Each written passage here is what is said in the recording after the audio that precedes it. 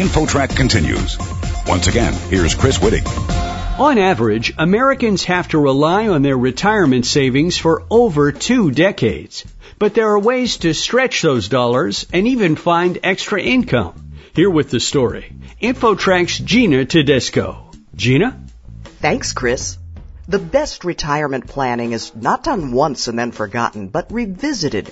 A new report can help us do that. It brings us the latest government and private sector information that we all should know for retirement planning. Ariel O'Shea is investing and retirement specialist at the well-known website nerdwallet.com. She joins us now to share the data and some strategies. Ariel, before we talk about specific tips or even calculate how much money we'll need, we do need to understand how long we might live. What is the latest estimate of that? Based on some information that retirees told Gallup, the average age that they retire is actually 61, which is earlier than you might expect. And then once you hit your early 60s, your life expectancy, according to the CDC, is about 23 years. So this report that we put out, this article that my colleague wrote, is based on a retirement time horizon of 23 years. But, that's going to vary based on your family health history, how long your parents lived, things like that, your own sort of lifestyle. And so you really want to take those things into account when you're planning for retirement. And do we know what age, on average, people plan to work until? This Gallup poll said that people worked until 61, but what they said is that they actually plan to work longer. So I think that's important to point out. A lot of people think they're never going to retire or that they're going to retire later than other people. And oftentimes that doesn't actually turn out to be true because, health pulls them out of work. Things like they didn't expect forces them to retire earlier than they had planned. And as you're hinting, much of your report is based on Gallup polling data, but also the government's Bureau of Labor Statistics. Now, as to budgeting, what does the government say about how much retired people spend? The BLS says that households headed by someone who is over 65 spend about $46,000 annually, which is less than the average of all U.S. households. That's an average number, though, so it may be more or less than you plan or will need to spend in retirement. So it's really important. Retirement is very personal, and it's really important to look at your own spending, your own lifestyle, and come up with a number that's going to meet your needs. And especially those really big ticket items. What are the top 3 most expensive budget items for people 65 and older? I think there are a lot of what you might expect, right? They spend most of their money on housing, followed by health care and food. And the expense there that you really don't have a lot of control over is health care. You don't know what sort of health issues are going to hit you. You don't know how much that is going to cost. So that's something that you probably need to over-plan for just to make sure that you're covered. And if a person wants to find out, as we all should, how much he or she might need for retirement, how can this be calculated? This is really important. These are all averages. They're all estimates. You need to get a more accurate goal for yourself. And so one way to do that is a retirement calculator. NerdWallet actually has one. You can plug in some information that's very specific to you, how much you currently have saved, how old you are, how much you plan to spend in retirement, and how much you currently earn. And you can even play with your life expectancy to find out how much money you're going to need for retirement, and also what you already have saved is going to provide you in retirement income. And what about the unknowns that concern many of us, especially inflation? Does the calculator take that into account? The calculator will take that into account. And so, the most important way to hedge against inflation is to obviously be invested so that your money outpaces inflation. So that's really important. I think a lot of people think that when they hit retirement age, they need to pull their money out of stocks and put it into sort of safer havens because they're going to start drawing on that money. But really, you want to leave a lot of your money invested in stocks because you have to remember that that money needs to continue to grow and outpace inflation for those 23 years or however long that you live after retirement.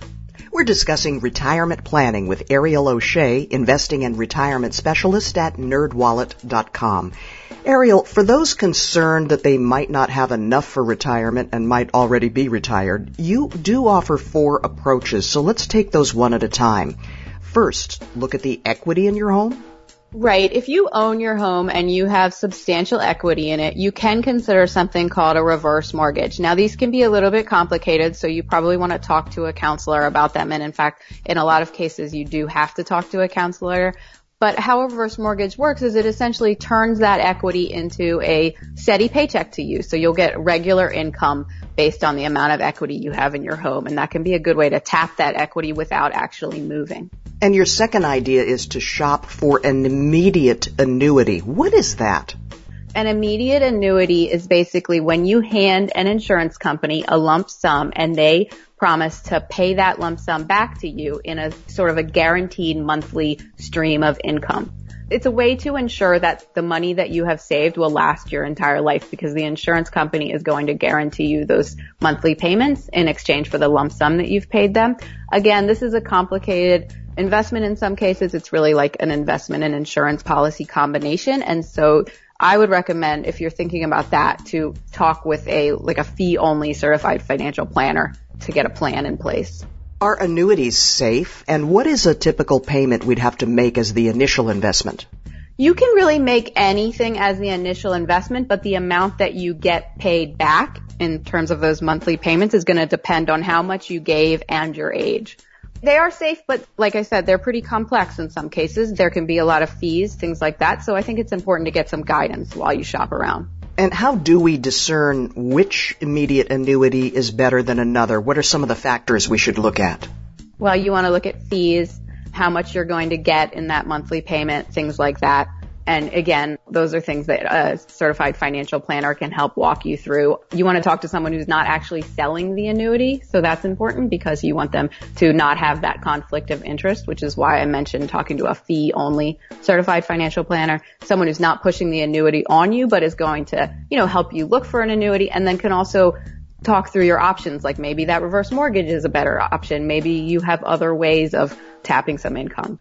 And typically, investment advisors say that withdrawing no more than 4% from a diversified portfolio is sustainable, but you say don't do that every single year?